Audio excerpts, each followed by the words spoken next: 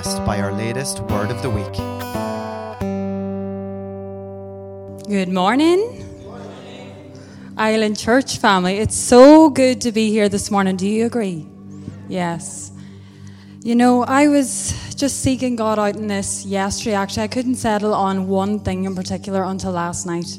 And I was saying this to Jason. I was like, no, you know, I had a scripture in mind, but I just don't feel like this is what God wants me to share. So I'm going to just share what he put on my heart last night. You know, and as it's Communion Sunday today, you know, we talk about what Jesus did for us on the cross. We remember, we put ourselves in remembrance of what he did, okay?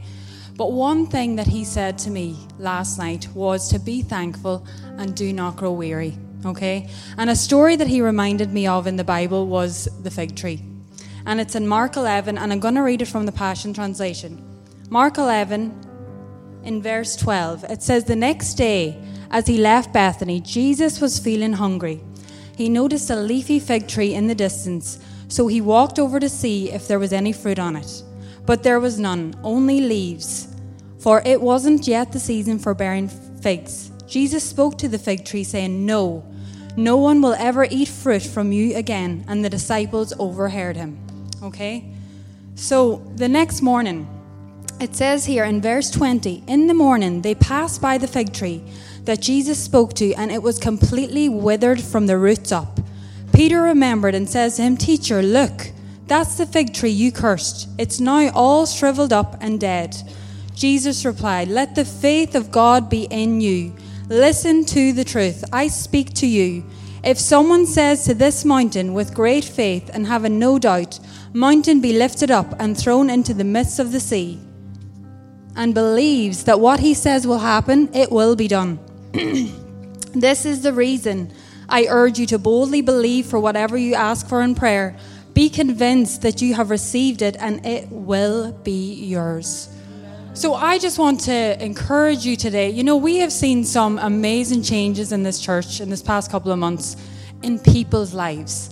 You know, and that didn't just happen overnight. We're talking about months of prayer here. We're talking about months of putting the word out there, speaking the word forth. But we're starting to see the fruit of that right now. We're starting to see the harvest of that come in.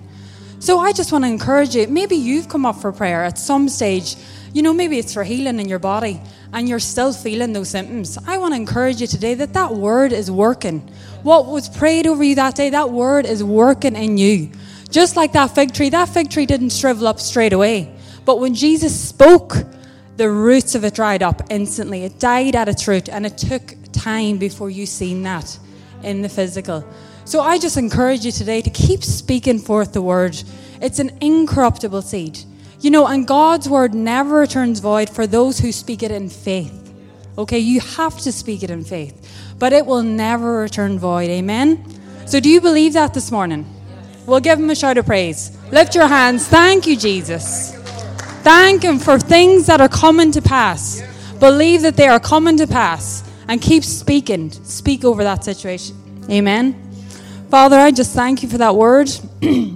Lord, I thank you, Father God, for the service today, Father God. I thank you, Father God, that you've put a special message, Father God, in Paul's heart, Lord. I thank you, Father God, now for hearts to be ready to receive, Father God, what you have for them today. We thank you for your Holy Spirit, Father God. We thank you for your presence here already, Father God. Lord, we are hungry for you, Father God, hungry for more of you, Father God. We are just here for you this morning, Lord. And you're so good to minister to us, Lord, in return. So I just thank you for it, Lord. Thank you for your faithfulness, Lord, in every season, every situation, Lord. And we thank you for the power of your word that you've given us, Lord.